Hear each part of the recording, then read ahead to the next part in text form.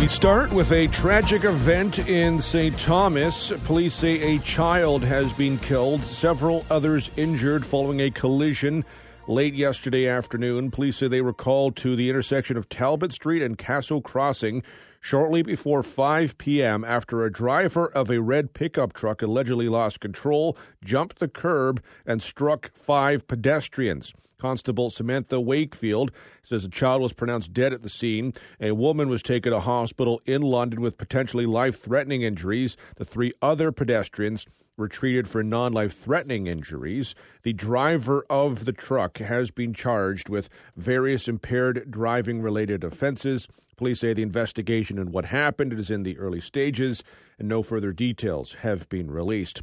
Now, in London, police are investigating a drowning death in the east end of the city. Police say just before 9 a.m. yesterday morning, they were called to a home on Beatrice Street in the area of Dundas Street and Clark Road for a medical emergency. When they arrived, they found a man unresponsive in a swimming pool. Man was taken to hospital where he was pronounced dead. London's major crime section remained at the scene. They are assisting the chief coroner with their investigation. Staying with police, they are investigating 2 separate shootings in London. Investigators say a man went to hospital yesterday morning with non-life-threatening injuries from a gunshot wound. Police believe the shooting took place earlier in the morning near Hamilton and Rectory Street. London's Guns and Gangs section is also investigating after a home on Winnipeg Boulevard was found to have what are believed to be bullet holes. Police found evidence a gun was discharged, but no injuries have been reported. While police were called to the home on June 27th, it is believed the shooting actually happened on June 24th.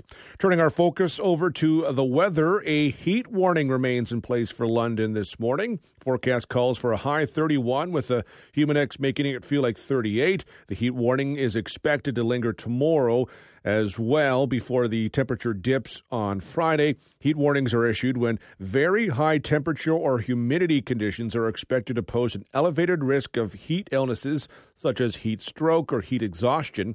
Environment Canada says the hot and humid air can also deteriorate air quality. You are advised to drink plenty of water even before you feel thirsty and to stay in a cool place.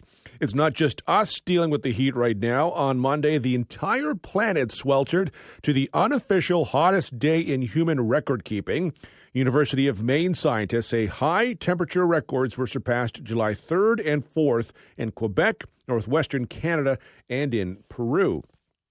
And Canadians eligible for the GST credit are expected to receive a second payment today to help with the rising cost of groceries. The payment, which the federal government is calling the grocery rebate, was promised in the spring budget to help Canadians cope with food inflation. The Canada Revenue Agency says approximately 11 million Canadians will receive the additional money alongside the regular GST credit payment.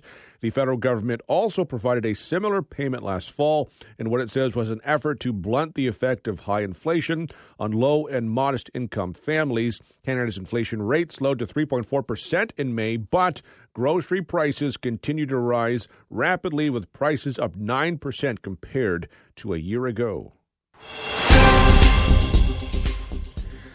Checking out the price of gas for the 5th day in a row. Gas prices in the city have held steady. You might notice a slight change from station to station, but the average price in the city remains at $1.57.9 for a liter of regular. There's no change to premium or diesel either. Cheaper gas has been reported at the 7-Eleven at Warncliffe and Mount Pleasant, where they're charging $1.39 for a liter of regular.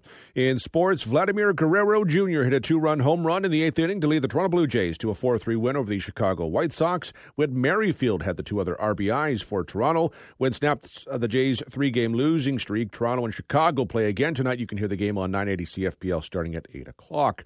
Jays starter Alek Manoah is set to return to the majors after a 1-month stint in the minors. Manager John Schneider says he will start Friday for Toronto in Detroit. And Canada's national men's soccer team has advanced to the CONCACAF Gold Cup quarterfinals. Junior Hoylett, Jonathan Osorio, Jaden Nelson, and Liam Miller scored as Canada doubled up Cuba 4-2. Victory means Canada will face the U.S., the Group A winner, in the quarterfinals on Sunday evening. Checking out what happened on this day in history. In 1810, one of the greatest showmen of all time, Phineas T. Barnum, was born in Bethel, Connecticut. In 1901, Sergeant Arthur Richardson, a former Mountie, braved heavy crossfire in the Boer War to save a wounded comrade within 270 meters of the enemy.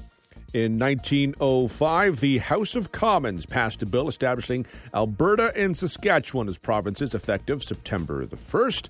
In 1923, the big breakthrough for home movies came when Eastman Kodak introduced the 16mm Model A camera and projector. It achieved for home movies what the Kodak No. 1 box camera did for snapshot photography in 1868.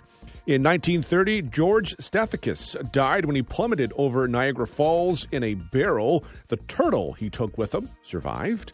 In 1937, the hottest temperature at that time in Canadian history was recorded in Middale, Saskatchewan. The mercury rose to 45 degrees Celsius. In 1946, swimwear was forever changed when the bikini made its debut in Paris.